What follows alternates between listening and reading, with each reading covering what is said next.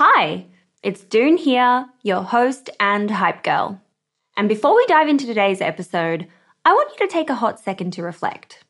What's that passion, unique experience, or knowledge you have itching to be shared with the world? For me, it's always been about guiding you and cheerleading incredible women to start your businesses. So what's your thing? You see, everyone's got something they excel at, something they just can't stop talking about. And it turns out that one of the best ways to monetize those passions is through sharing that thing with the world as a digital course product. My life's work has been to chat with more than 600 7, 8, and 9-figure e-commerce founders. And it's through those conversations that have led me to creating a foolproof playbook and my go-to guide for early-stage founders in the form of my first ever digital program, E-commerce Fundamentals. But it wouldn't have been possible without Thinkific. The beauty of this platform lies in its simplicity. Cute templates and a super easy to use editor. No coding headaches, no tech-induced stress, just pure focus on what matters most, the content. So if you've ever been curious about building a course to teach your passion, this is the way to do it. The genuine support from the Thinkific team turns it from this lonely, confusing headache into the most fulfilling and easy project. Go to the link in my show notes to get a free trial on me. Hey there! I'm recording this quick message to let you know that for the next few episodes, we'll be playing some of our favorite hits from the past year while we knuckle down on some very new, exciting things we have in the works. If you missed these the first time around, they are so good and packed with so many learnings. And if you love them, remember to share with us on social media because we love it when you do that. Enjoy! This is Charlotte, Chen, Pienaar for Female Startup Club.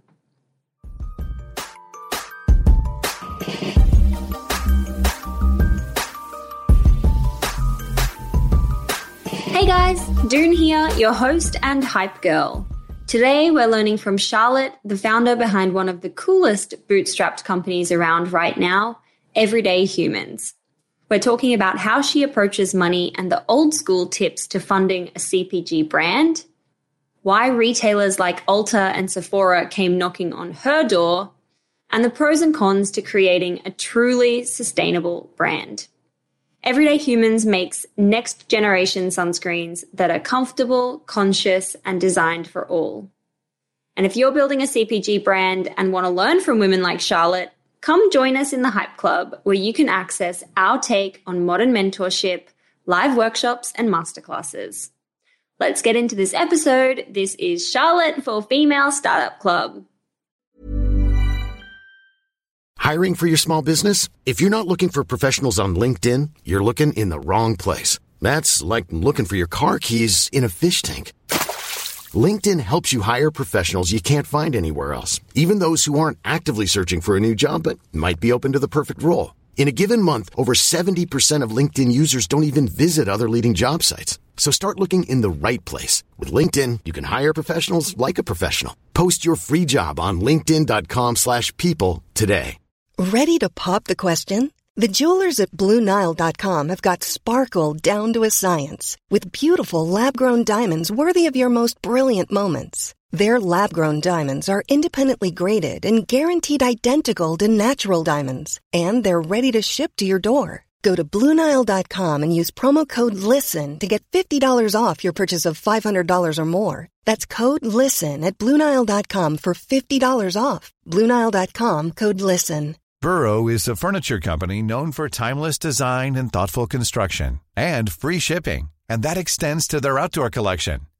Their outdoor furniture is built to withstand the elements, featuring rust-proof stainless steel hardware, weather-ready teak, and quick-dry foam cushions.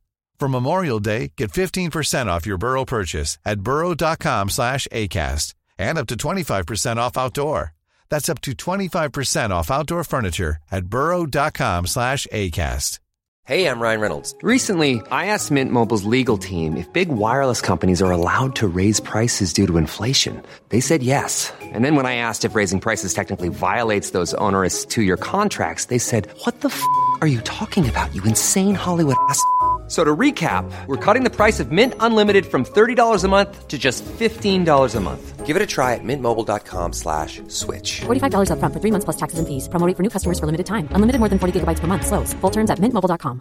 Hey, it's Ryan Reynolds, and I'm here with Keith, co-star of my upcoming film, If, only in theaters May 17th. Do you want to tell people the big news? All right, I'll do it. Sign up now and you'll get unlimited for $15 a month and 6 months of Paramount Plus Essential Plan on us. mintmobile.com/switch. Upfront payment of $45 equivalent to $15 per month. Unlimited over 40 gigabytes per month. Face lower speeds. Videos at 480p. Active Mint customers by 531.24 get 6 months of Paramount Plus Essential Plan. Auto renews after 6 months. Offer ends May 31st, 2024. Separate Paramount Plus registration required. Terms and conditions apply if rated PG.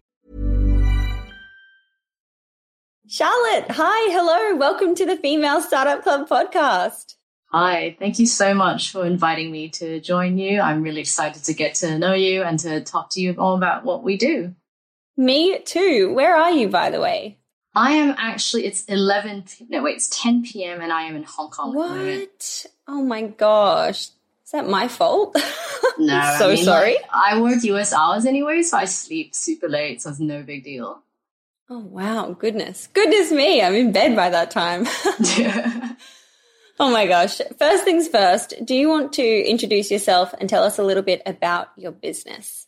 Sure. So I'm Charlotte. I'm the founder of planet-friendly sunscreen brand Everyday Humans. So we make planet-friendly sunscreen that is comfortable and it has added skincare benefits that actually, cater to your everyday routine. So, I can tell you a little bit about how I started the brand. So I'm an elderly millennial, so I'm in my late 30s. So, aging is human and, we make lifestyle mistakes, but I was part of the noughties eras where I tanned a lot. So, how 20 years ago it was really cool to tan.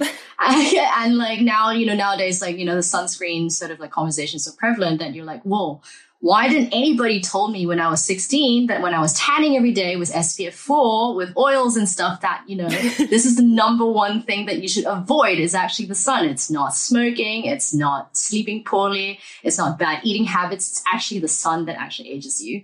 So, I was like, okay, well, if that's the most vital weapon against wrinkles, why aren't there more cool sunscreen brands that actually encourage young people to buy?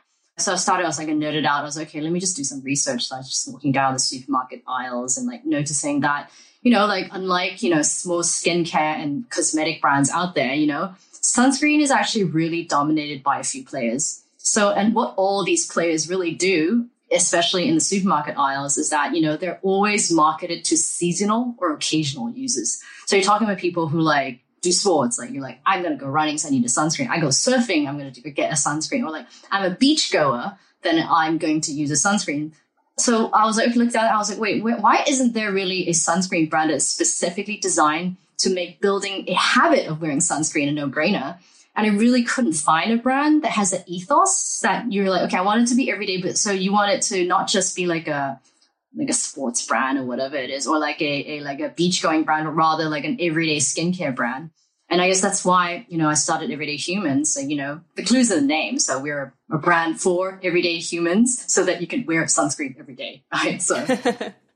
Oh my gosh, I love that. So that's sort of the origin story. That's amazing. Did you always want to be an entrepreneur? Yeah, I guess. How did you know that you wanted to start a business? I used to be in finance and then I was in tech. I'm a single founder. So this is actually my first startup on my own. And I used to be in things that is not tangible. So I just wanted to actually make something that I can touch and tell people about. And it's not hard to explain to somebody. I love skincare. So it's just something that I'm really passionate about. And while I nerded out in the category and I found this beautiful white space where it's whoa, why isn't anybody tackling this particular space that I identified? And I used to live in Singapore where literally it's sunny every single day. It's summer every day, 365 days, so that's how I was like, okay, well, obviously this is a no-brainer. I should, make something that I personally use every day because I need it. 100%. Yeah, I love that. Founder fit, I think, is what they commonly refer to it as. Yeah. I want to go back to the very beginning, I think I read that you were working on it in development from around 2018 to find out what those kind of early years were like and what you were doing and how long the development process took, manufacturing and all that kind of stuff. Oh, it's long because I guess I got into the industry being very naive, thinking that, you can just like bust out a product like within like 6 to 8 months. No, not in sunscreen. So I think sunscreens technically are more difficult to formulate. And for me, like I have a wish list of things that I want. It's like, okay, if I want to make sunscreen, an everyday thing, number one thing you need to tackle is actually texture. So if the product, generally sunscreens are really goopy and it's really thick. So hence you don't want to wear it every day. So if I'm able to solve the comfort thing and make it actually feel like skincare. So when you're incorporated into your routine, it doesn't feel like a chore. It doesn't feel like your mom sort of like telling you, oh my God, you have to wear sunscreen, you're going to die of cancer. And you don't want that sort of like fear mongering situation. So what I wanted to do, the number one thing is to tackle texture.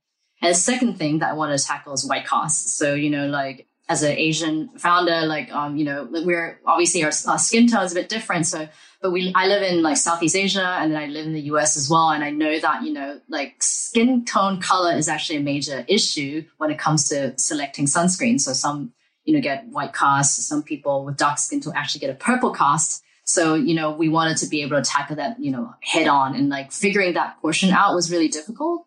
Like in order for you to, and then added to that, we wanted to have, skincare benefits for our products. So the first thing I really want to tackle is the formula. So I think the biggest complaint with sunscreen is actually about comfort. So if the sunscreen is not comfortable to wear, you wouldn't want to actually incorporate into your daily routine. So this is the number one thing we want to tackle. And the second thing is white cast. So, most sunscreen have like either goopy feeling or like it leaves this horrible sheen.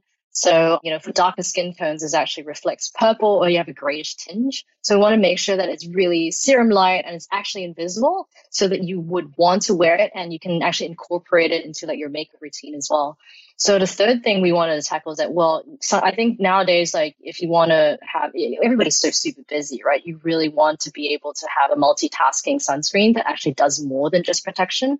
So we also wanted to add skincare benefits. So, like antioxidants, hydration and anti-pollution that targets skin concerns for young people.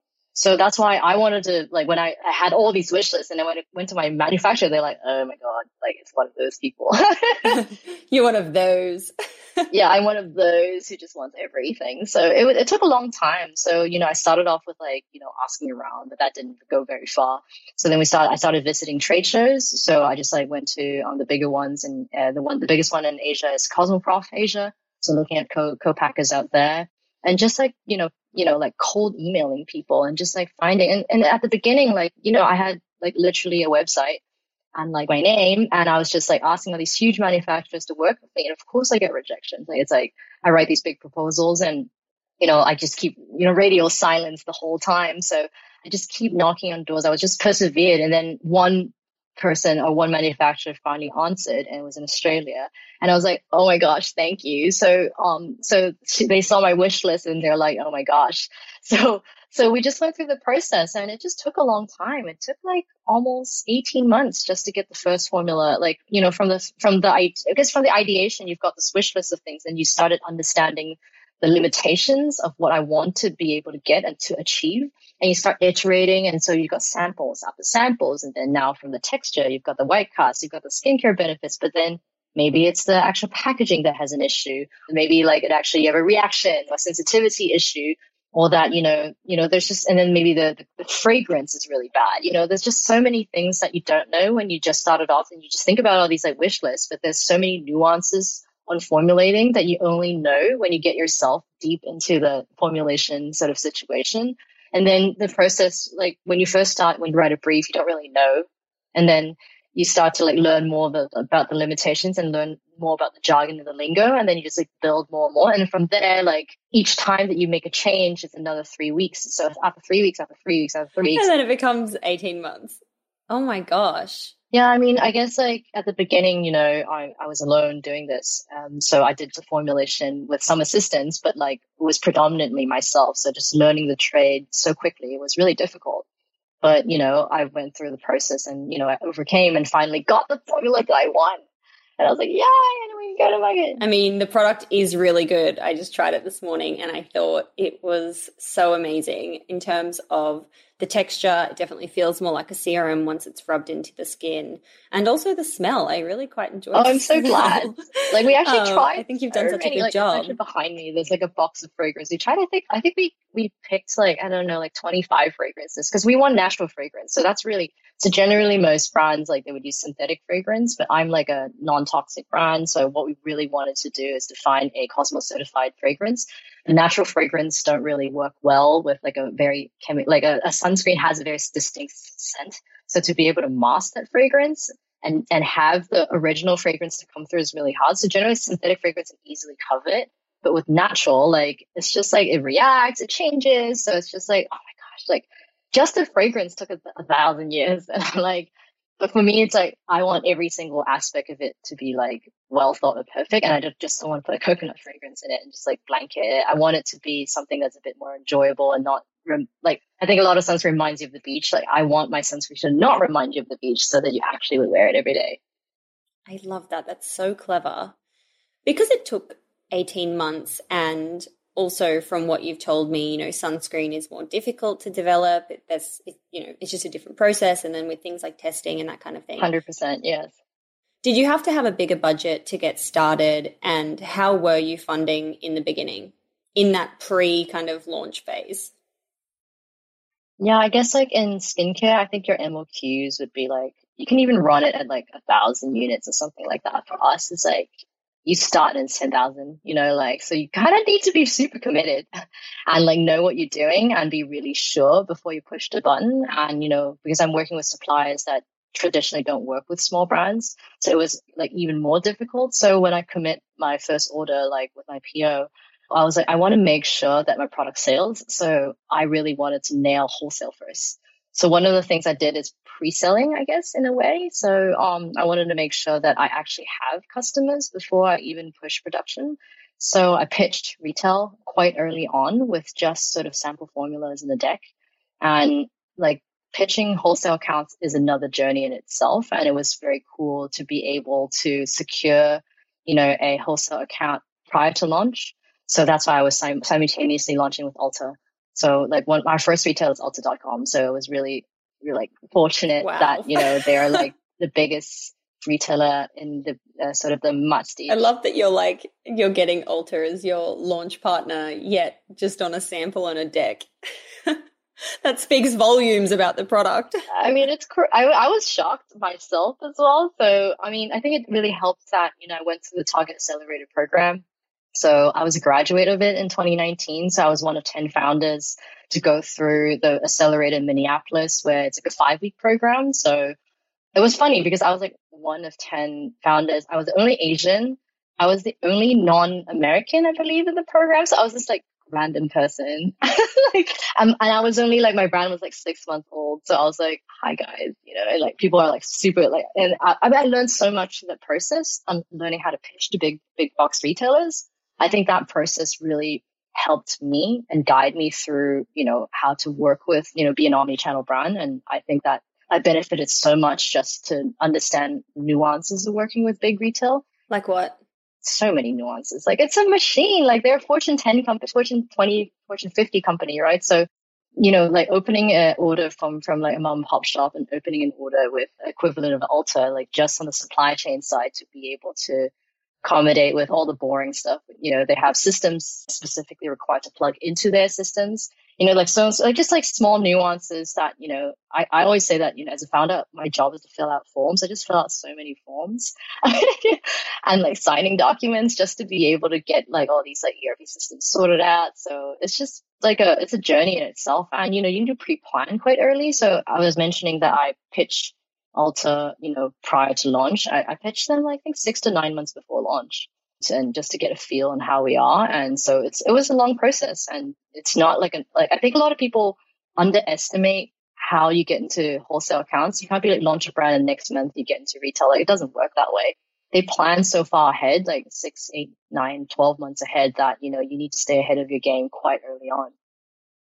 And so getting that account with Ulta, which is obviously amazing, what kind of order do they place in the beginning? And is that kind of like, hey, here's my 10,000 that I need to launch, and then, you know, you're negotiating payment terms with them on the side to be able to like cash in or something? Like, how were you? No, there's no payment. No, it doesn't work that way with them. So you can't, like, they always pay post delivery. I believe it's net 45 days. So what I've been trying to do is do PO financing, meaning when I receive the purchasing order and I borrow on top of it to be able to pay for my. Who do you use to do that? It can be just like commercial banks. Like, I know in the UK there's like Wayflyer and Clearbank and things like that. I see them promoting heavily for those kind of things. Yeah, it's similar to that. So in Asia, you know, actually commercial banks do that as well. Like, it's just doing the old school way, just like working with like HSBC. Actually, you know, like, I mean, I think it's interesting that people forget that, you know, 20, 30 years ago, that's how people start businesses, you know, collaterals, mortgages, you know, like the old school way. So I did it the old school way, I guess, like borrow money with collateral, you know, borrow money off a PO and start and just do it the old school way. And because even though I raise a friends and family round, I don't want all of the money to be tied up in inventory. I want obviously it to build the team, do marketing and so on and so forth, and grow the brand rather than like, you know, use all of my proceeds for inventory. So I was very, you know, fortunate to have POs to be able to do that. Yeah, that's amazing. And I love kind of that stripping it back and just being like, hey, let's go back to the old school and figure out how to do this without having to think about, you know, the trend at the moment or not the trend, but the landscape at the moment feels very much like, you know, e-commerce founders that are scaling into retail, go out, raise institutional funding, scale like crazy. And that's like kind of the pathway, I guess. But you've taken this like approach of being like, no, I'm going to figure it out and figure it out and figure it out until I really need to take on any, you know, VC dollars. Yeah, I mean, like there actually are a lot of pathways to money. Like, it doesn't have to be a one set way. And I think the media obviously shine the light upon insto invested companies a lot more than us, you know, indie startups, I suppose, or sort of bootstrappy startup.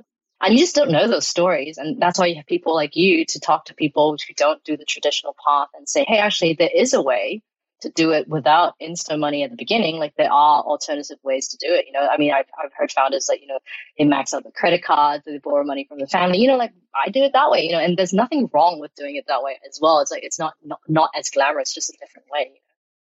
Yeah, absolutely. I was talking about this with someone yesterday, actually. I was on someone else's podcast and we were talking about the media and, you know, this kind of like culture around lifting up the people who are raising loads of capital, and that's like on the front pages of Forbes and TechCrunch and all this kind of thing. And that's all well and good, but I was like, why don't people highlight the bootstrappers who are building these amazingly wildly successful businesses, but they have just taken a path that, to me, it's kind of like, hey, I don't know, like obviously there's pros and cons to both, but like pretty amazing to bootstrap and to, especially to get to the point that you are like a year in and you're in all these incredible retailers. You're obviously doing a really good job. It's interesting. I don't get it. I don't get it either. I mean, I wish there were more people who just do it the traditional, like I guess the old school way. So then I have more friends to talk to on how they do it alternatively. I mean, debt financing or like PO finance, all these. I mean, they exist. Like, there's now startups that do specifically that, knowing that there's limitation on, you know, institutional rounds or VC funded rounds. But, you know, there are alternative ways to access capital if you look. So if you look, yeah, and if you get someone that points you in the right direction, essentially. Yeah, exactly. So if you look, so I want to talk about your launch. Obviously, you launched in collaboration with Ulta. You said, I imagine you were also ticking off some extra partners along the way there in the lead up to getting the brand out there. But what were you doing in the lead up to launch to get ready and market and build your customer base? And kind of, if you could talk a little bit about that time and how the launch went. Oh gosh, I mean, I launched at this craziest time, which is the last week of May 2020, in the middle of the pandemic and a week after Black Lives Matter. So I have to work extra hard because, you know, I had all these plans. Like, first I need to shoot my campaign. We couldn't shoot at that moment because everything, you can't shoot outdoors. I wanted to launch in New York and LA with offline experiences and in-person activations. That got canned. So I had no choice, actually. I had to pivot. I didn't want to just delay my launch because I already signed on a retail partner. So I was like, okay, I got to focus on building a strong and like a hyper local community online. And basically what I did was like, instead of like doing these offline things and do press junkets and all that stuff, like we did everything virtual. I mean, this is nowadays like completely normal, like what we're doing right now. But a year ago, it's like completely unheard of, like to do all this stuff. So we just started off with like, like good old influencer marketing, right? So it's just like send boxes out and just like scrolling on Instagram, finding all the leads, like, marketing, like finding like micro communities amongst the people that I want to activate and like talking to press, so on and so forth. And that's sort of like where we started. And it was just, I guess it was like timing as well. It was an interesting time to be alive at that point where, actually not a lot of people were going outdoors, which was interesting as well at the same time. And even, the big players are figuring out how to be able to build communities and activate online. So we just like sort of like nerded out and like, from community, then we do reviews, from reviews, then we need to scale, affiliate programs, like so on and so forth, and just like learning as we go. But, like we were just super fortunate to get a lot of doors knocking at us, so afterwards we signed Sephora APAC. So we're in 7 countries for exclusive for Sephora. We're now at Target.com as well. And then we're at Urban Outfitters, Free People, Revolve. So in the UK, we're at Beauty Bay and Naturissimo. We're also speaking to a couple of more like EU and like, EU and UK players as well. So it's been really interesting because I don't really pitch and like they just find us on Instagram actually. That's amazing. And like we get DMs, like, cause I was doing my own DMs, or I was doing my own social, and I realized, Instagram in the end of the day is actually a really powerful tool to market your brand. And, buyers are there, customers are there. So that's why we spend quite a bit of energy, building out our community on social. This Mother's Day, celebrate the extraordinary women in your life with a heartfelt gift from Blue Nile. Whether it's for your mom, a mother figure, or yourself as a mom, find that perfect piece to express your love and appreciation. Explore Blue Nile's exquisite pearls and mesmerizing gemstones that she's sure to love. Enjoy fast shipping options like guaranteed free shipping and returns. Make this Mother's Day unforgettable with a piece from Blue Nile. Right now, get up to 50% off at BlueNile.com. That's BlueNile.com. I'm Sandra, and I'm just the professional your small business was looking for. But you didn't hire me because you didn't use LinkedIn Jobs. LinkedIn has professionals you can't find anywhere else, including those who aren't actively looking for a new job, but might be open to the perfect role, like me. In a given month, over 70% of LinkedIn users don't visit other leading job sites. So if you're not looking on LinkedIn, you'll miss out on great candidates like Sandra. Start hiring professionals like a professional. Post your free job on linkedin.com/people today. Wow. Nice. Yeah. What you're hearing are the sounds of people everywhere putting on Bombas socks, underwear, and T-shirts made from absurdly soft materials that feel like plush clouds. Yeah, that plush. And the best part? For every item you purchase, Bombas donates another to someone facing homelessness. Bombas. Big comfort for everyone. Go to bombas.com/ACAST and use code ACAST for 20% off your first purchase. That's bombas.com/ACAST. Code ACAST. There's never been a faster or easier way to start your weight loss journey than with PlushCare. PlushCare accepts most insurance plans and gives you online access to board-certified physicians who can prescribe FDA-approved weight loss medications like Wegovy and Zepbound for those who qualify. Take charge of your health and speak with a board-certified physician about a weight loss plan that's right for you. Get started today at plushcare.com/weight loss. That's plushcare.com/weight loss. plushcare.com/weight loss. Burrow's furniture is built for the way you live. From ensuring easy assembly and disassembly to honoring highly requested new colors for their award-winning seating, they always have their customers in mind. Their modular seating is made out of durable materials to last and grow with you. And with Burrow, you always get fast, free shipping. Get up to 60% off during Burrow's Memorial Day sale at burrow.com/ACAST. That's burrow.com/ACAST. burrow.com/ACAST. Do you think all these retailers that have come to you, and this is probably like a really stupid question, but just to be clear, do you think for you it's strictly a combination of your incredible design and like the feel and vibe of the brand and what the actual product itself is? Or is there something else at play that these brands are coming to you for? I guess it's just, I was mentioning that, sunscreen is traditionally, dominated by a few players, like the big guys, right? So there are not a lot of indie options, to be honest. And I think, and especially if it's an indie option, it will also be a very large brand. So there's no, so I think what's interesting that I've been here, I mean, I don't say it myself, like it's the retailers who tell me, oh, well, we find that your branding is quite inclusive. So meaning, it really has a unisex sort of like vibe to it. So, I mean, when I build the brand, I wanted it to not look like any other skincare brand, and especially not to look like another SPF brand. So as an example, we take a deliberate thing to avoid using the icon of the sun as an example, and actually avoid using the color yellow altogether. Like, so we do only have a very small patch. So our packs are all in like different colors, and there's only a very small hint of yellow. So there's all these like branding considerations that are actually inspired by streetwear and urban fashion that I think that makes the branding a bit more like, I guess, inclusive or unisex. So what I want is that even your boyfriend or your husband would be like, oh, what is this? Yeah, it's called Resting Beach Rays. Like, I don't mind buying it. I don't mind using it. I want the idea that, hey, even, straight dude would be like, sure, why not? Which, like, it's funny because afterwards, like when we launched the brand, we have, quite a few people who are texting or like DMing us, hey, I'm so surprised even my husband wears this, or like even now even my really like a boyfriend who just only wears, washes his body and his face and everywhere else with one soap, uses your sunscreen. So it's like really nice to know that, our brand is actually genuinely, speaks to a very diverse range, and the age range also is quite diverse. Our target demographic is like, I call them a zillennial, so it's like a 25 to 35, but it also can skew all the way down to like a 16-year-old and all the way up to like a 55-year-old. So I was like surprised that, the branding or the language it speaks actually can be as diverse as that. So maybe that's one thing. And I guess the second thing would be, I'm a big sustainability nerd. So I think it really comes from my family background. So my father's in biodegradable packaging. So, and, I just naturally am inclined to be super sustainable and stuff. So, and, young people nowadays are really concerned, about the environment, and, and you're increasingly conscious about how you spend your money.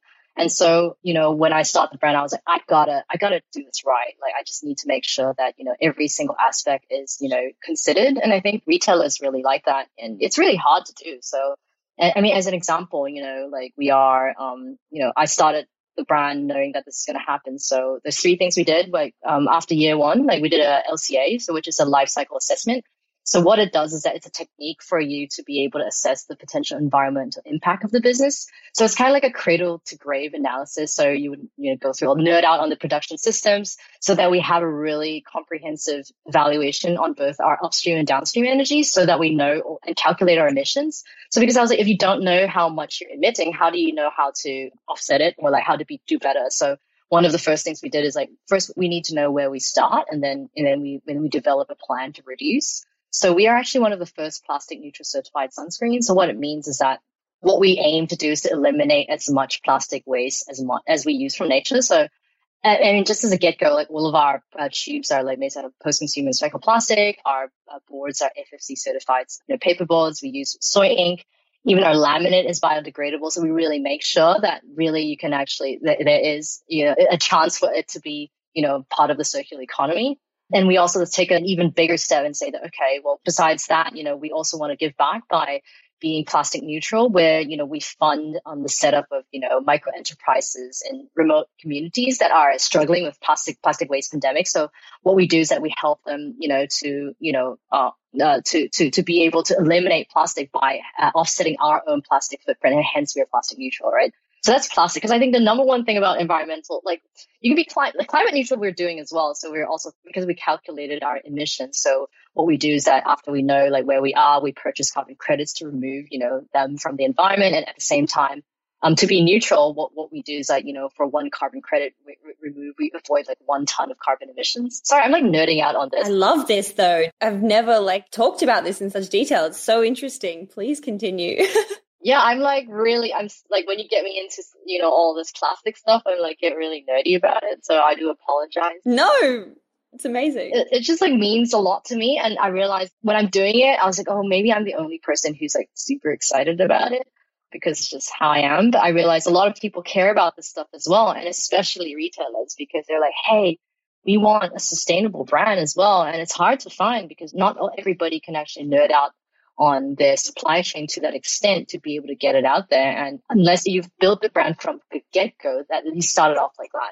So a lot of people are changing towards it, but like because I started like that, so naturally like it was easy for me to be like, okay, well, we're already plastic neutral certified, we're already climate neutral certified, and you know, like we're moving towards goals and like using upcycled ingredients, so on and so forth. So that's like nice, like when retailers hear me nerd out about it and they're like, oh, I'm so excited too, you know? It's like truly built into the DNA of your brand versus someone who's just slapped on the sustainability message when you're like, I'm not so sure if you're sustainable.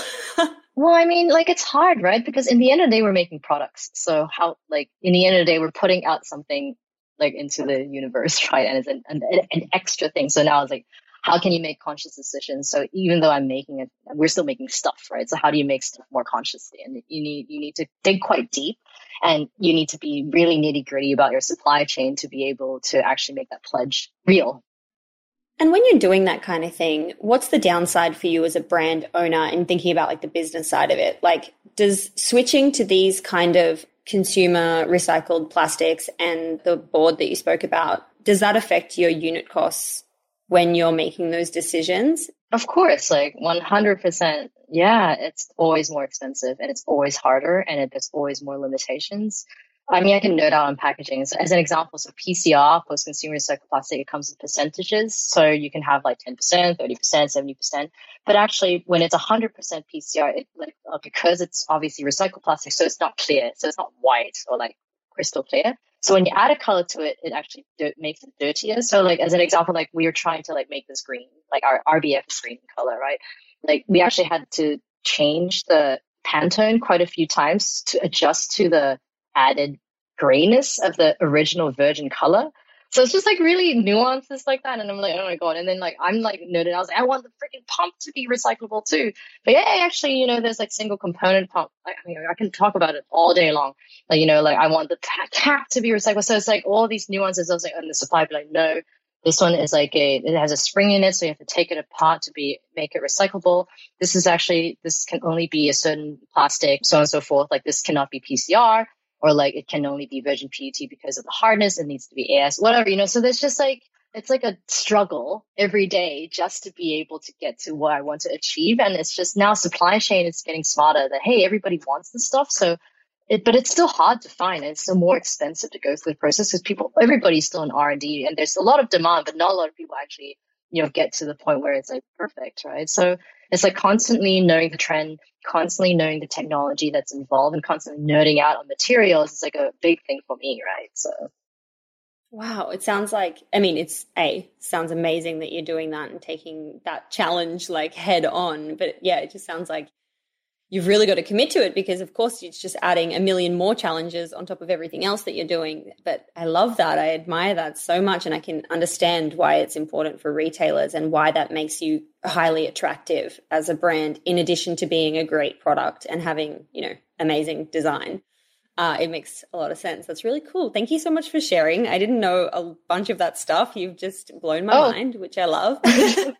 That's cool. I want to switch back to kind of like what your marketing efforts are at the moment and what's kind of critical for you to allocate budget towards. And what I mean by that is more like what's really working for you now that you're kind of like doubling down on because right time, right place kind of stuff. Yeah, I guess like because we're scrappy and we don't have like a huge ammo to do, you know, paid marketing. So a lot of things build out a community. So word of mouth is really important, and we really double down on micro communities. So what we really do is to actually identify certain niches, certain categories that we believe are a natural fit to our product. So like it's a lot of trial and error because like naturally be like, oh, obviously beachgoers, right? So but then beachgoers, they might just want like a tanning oil instead. So, and then you're like, okay, maybe people in California, and you're like, okay, they're like people who are into sustainability. Oh, no, actually they really prefer something more premium, or like they want something like completely mineral, whatever. So we just like had to iterate and like identify micro communities through social media. And then we finally found like our guys, our people. Who are your people? Well, that's the secret sauce, right? Okay. So we have a couple of people, like a couple of TAs, right? And we're like, okay, like these are the TAs we're going to double down on. And we didn't realize. What's a TA? A target audience, a target audience. So we're like, oh, so after like iterating and changing and just keep trying, and then finally something stick, and you're like, oh my God, like this is it, you know, now we need to double down on that and like spend money and resources in it. So one of the things that we noticed is that TikTok is a really an interesting place to play. So Instagram now, I think it's been pretty difficult to win on the paid side. So due to iOS 14 changes, and the targeting is a lot harder to do, and the way that you run ads is completely different nowadays. So so we need to like move our budget and like allocate it elsewhere. So what we find is that TikTok, because it's so new and it's the ad platform is just like I think it's like 8 months old or something like that, and even the program itself is still learning. So what we wanted to do is just to try more out there and see how it goes. But like we've seen natural successes there because our brand itself is really conducive for TikTok. It's just like one of those packaging or branding and name of it that works well for that environment, and it's like quite funny, or and it's like the color pops, and like the kind of people who likes our branding is people who would live in TikTok. So we found that a natural fit. So that's where we are spending our marketing dollars at the moment. Yeah, amazing. I assumed that would be the case. It screams TikTok to me. Okay. I just want to dig a little deeper though, when you're talking about finding those micro communities and those target audiences, what do you actually mean? Like, how do you find them, and what are you going, like, what's the tactical, like, step by step? Are you like finding a Facebook group of sun goers and then being like, hey, do you want to try my product? Or like at scale, what does that look like? So at the beginning, it's just more like through word of mouth, you sort of like see a natural sort of like if you put it on a graph, like you on all of your purchases and all of the demographic information, you kind of see where the clusters are. So the minimum that you have at least is cities, right? So you're like, okay, so I see that, for us, our heat map is actually California, which makes sense. So you're like, okay, within California, and then, but because of the pandemic, now everybody's staying home. So they're all over the place as well. So you're like trying to figure out like where are these micro communities, how they find us, and where these word of mouth. So once we identify the community, and then some of them are maybe, creators. So we actually, go into, conversations with them. So what we do is that when we do influencer marketing, we also add a survey, and just to understand like, why, like, what's your skincare routine? How do you incorporate it? Like, what do you see, like, what are your interests? Like some basic information. But actually from those seemingly, boring questions, that you actually learn quite a lot about the people that we identify, and that you'll start to see trends or start to see commonalities within the people. And then from those data, you're like, okay, then you sort of like make your call. You're like, okay, I want to try these 3 experiments. And then what I do is identify the communities. Like, let's say it's a sport. Let's say we're like really into, like, say, surfers, right? And we're like, okay, let's find surfers in LA, or like in all the surf cities, and then like identify the surf clubs in there, and like see the people, and like try to like maybe get into retail with these people and see how they react. And then from there, and then you're like, okay, like then if you see sort of like you will see the sales coming through, like, and then you'll see because of the jurisdiction or like the cities that they live in, and you're like, okay, well, if that's working, or maybe you see the community and you don't see that sort of like, like expanding effect, and you're like, okay, maybe that's like the wrong call, or like it's the wrong target audience. So it's like this iterative process of like finding, your first 100 people that really like you in the same community. Because if you have like 100 people from like 17 different communities, that is not a cluster. So what you want to do is to identify a cluster and then double down on it. Oh, I love that. That's amazing. You know what else came up for me when you were just describing this? You're focusing on California as an example, or maybe, you have a pocket of people in Australia, whatever. And you're someone who's based now in Hong Kong, I think you said, and previously in Singapore. What's it like trying to build a brand that's kind of focused on a different region to where you live? And I'm asking because I'm based in London, but when we launched the non-alc brand, our focus is completely on the US. Obviously, it will be London because we're here too, but completely in the US. And I'm wondering, and I have been wondering, what that is like, and how do you manage that?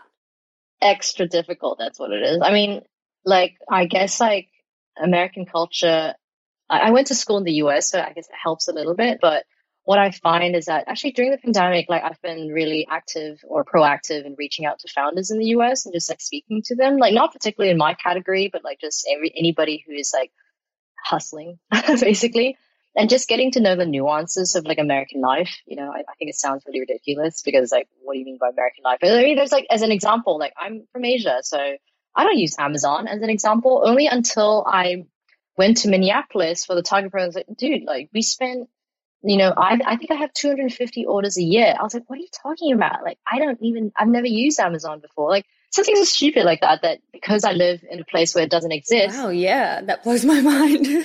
Yeah, so you're like, I didn't even know you transact that much on Amazon. It's like, okay, well, then, so we opened up Amazon because of that, not knowing, living in Asia, not knowing that. So it's like, visiting, being aware and having, cool people to talk to just to know the nuances of the culture. So as an example, California, right? So I was like, okay, I know nothing about it. I've never lived there. I've only visited a few times, like no freaking idea.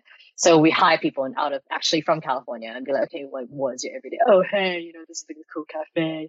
This is where the surfers hang out, like whatever. Yeah, so you kind of like, you definitely need a local guide to be able, and like doing it remotely is near impossible because the successes that you see in the US is because they are hyperlocal and they are from that place. And that's why they're able to find the cluster much faster because they're actually there. So, I mean, for you, like, it's the same thing, right? Obviously your natural first cluster would be in the UK because you are personally there and hence word of mouth spread a lot faster. So to able to do that and replicate that remotely is really, really, really hard. Yeah, I can foresee the challenge. But we have like a huge following in Melbourne. Like it's super random, but like I don't know why Melbourne, because obviously it's not like a surf place. Yeah. But maybe we're like a city girl sunscreen, a city person sunscreen. So that's sort of what we've identified. Like, hey, we're like a city person sunscreen rather than an outdoor sports sunscreen. We're a casual sports sunscreen, not a hardcore sports sunscreen brand. So we realized, okay, well, surfers is actually not a thing. Because there's a lot of people who are already doing beach going sunscreen. We're like, oh, actually, we're the opposite. We're people who rarely goes to the beach, who actually uses us. Yeah, gosh, that is so interesting and so much food for thought there when it comes to that whole like building a business remote and the challenge that's going to come with that. What is happening in the business today? Like, what's your team look like? What exciting partnerships can you shout about? What new innovation do you want to plug? Okay. Well, I mean, I'm just really excited about our existing retailers. Like, Ulta is like, our first and our number one. And of course, Target, because we're part of the accelerator and now we're online and hopefully later on down the line be able to go on shelves. But it's just, we're really focused on, a couple of bigger retailers and like, I would say go deep rather than go wide. Because it's really hard to get into a door and you don't want to lose the door. So you want to be able to focus and give them like full attention span and make sure that you do the right things. Because like if it takes so long for you to get in, you don't want to get kicked out after 12 months. So we want to make sure that we service them and like have the assortment, have all the, the supply chain ready for them so that when they place a larger order, like we're there for them. So that's sort of like what we're doing.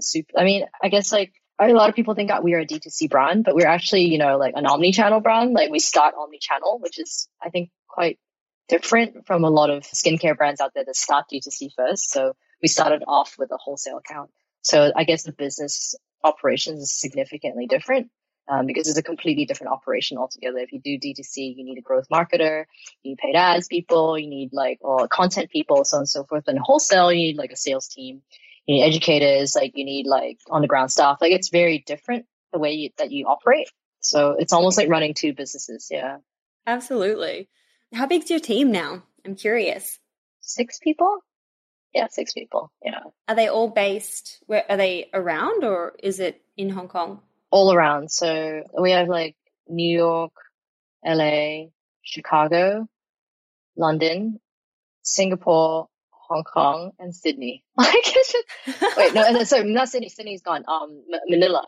Yeah, Manila for ops. What's the time that you guys hop on group calls? Oh my God. So it's like this time, actually it's like 11 p.m. would be like. Is that the time that like everyone's able to join? The time that everybody kind of like, so the one that's the worst off is always me. So like, but yeah, like it's always like I'm the worst off when like 11, 12 midnight calls would be me. But yeah, I mean, like I'm so used to it, no big deal. But no, you'd be surprised by I mean, I think it touches on something that you mentioned earlier about team. Like it is really hard to build a culture when you do it remotely. So, like I think it's much easier to build a company when you meet your coworkers face to face and, you ideate together. So, technology has advanced quite a lot, the way you have Zoom calls and stuff. But I really believe that, in the end of the day, like building a team that's close to you or at least have centers around like, the places that you market to and then you have people around there, like really makes a difference.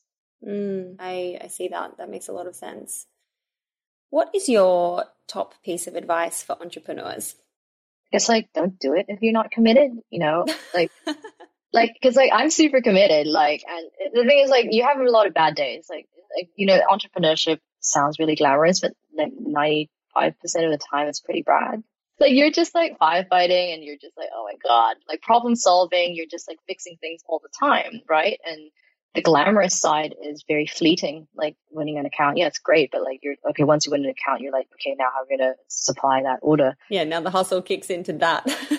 Yeah. It's so you really better believe in what you're building, that what you do adds value, and it makes sure that you're putting out something that it's conscious. And so that you believe there's the purpose of, creating the brand, that there's something more than just selling, making money.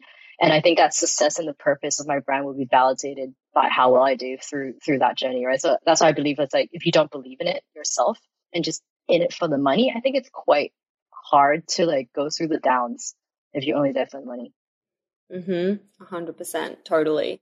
You need to be creating something that you can be proud of to put into the world and look back and be yeah, that was awesome. Loved that for me and the world. Yeah, exactly. I mean, that's why the planet friendly piece was so important to me, and the inclusivity piece, because I'm still selling sunscreen, to be honest. Right? It's just sunscreen. But some of the things that I truly believe, very passionate about, I baked it into the brand. And that's what that gets me out of bed. I'll be I'm actually trying really hard to be more sustainable. I'm trying really hard to be inclusive. I'm trying really hard to be conscious. Those moments really drives me and makes the team really excited. And it's, you're not just making another paid ad, another email, and you're actually doing something more meaningful. And I think that's truly the mission of the brand is really important. Totally. Absolutely. Hey, it's June here. Thanks for listening to this amazing episode of the Female Startup Club podcast. If you're a fan of the show and want even more of the good stuff, I'd recommend checking out femalestartupclub.com, where you can subscribe to our free newsletter. We send it out weekly, covering female founder business news, insights and learnings in D2C, and interesting business resources. And if you're a founder building an e-commerce brand, you can join our private network of entrepreneurs called Hype Club at femalestartupclub.com/Hype Club. We have guests from the show joining us for intimate Ask Me Anythings, expert workshops, and a group of totally amazing, like-minded women building the future of D2C brands. As always, please do subscribe, rate and review the show, and post your favorite episodes to Instagram stories. I am beyond grateful when you do that.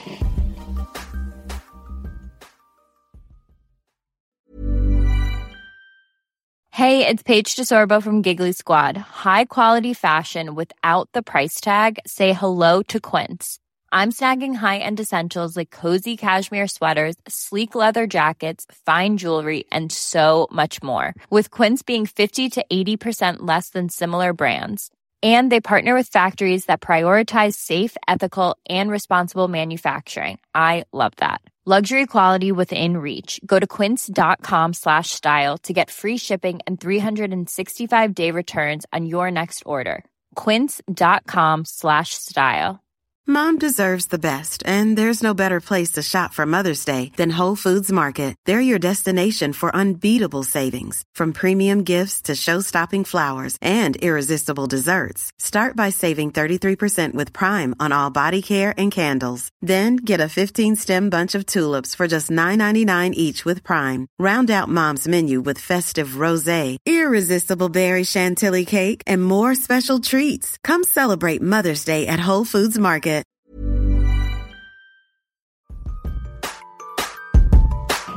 Hey, it's June here.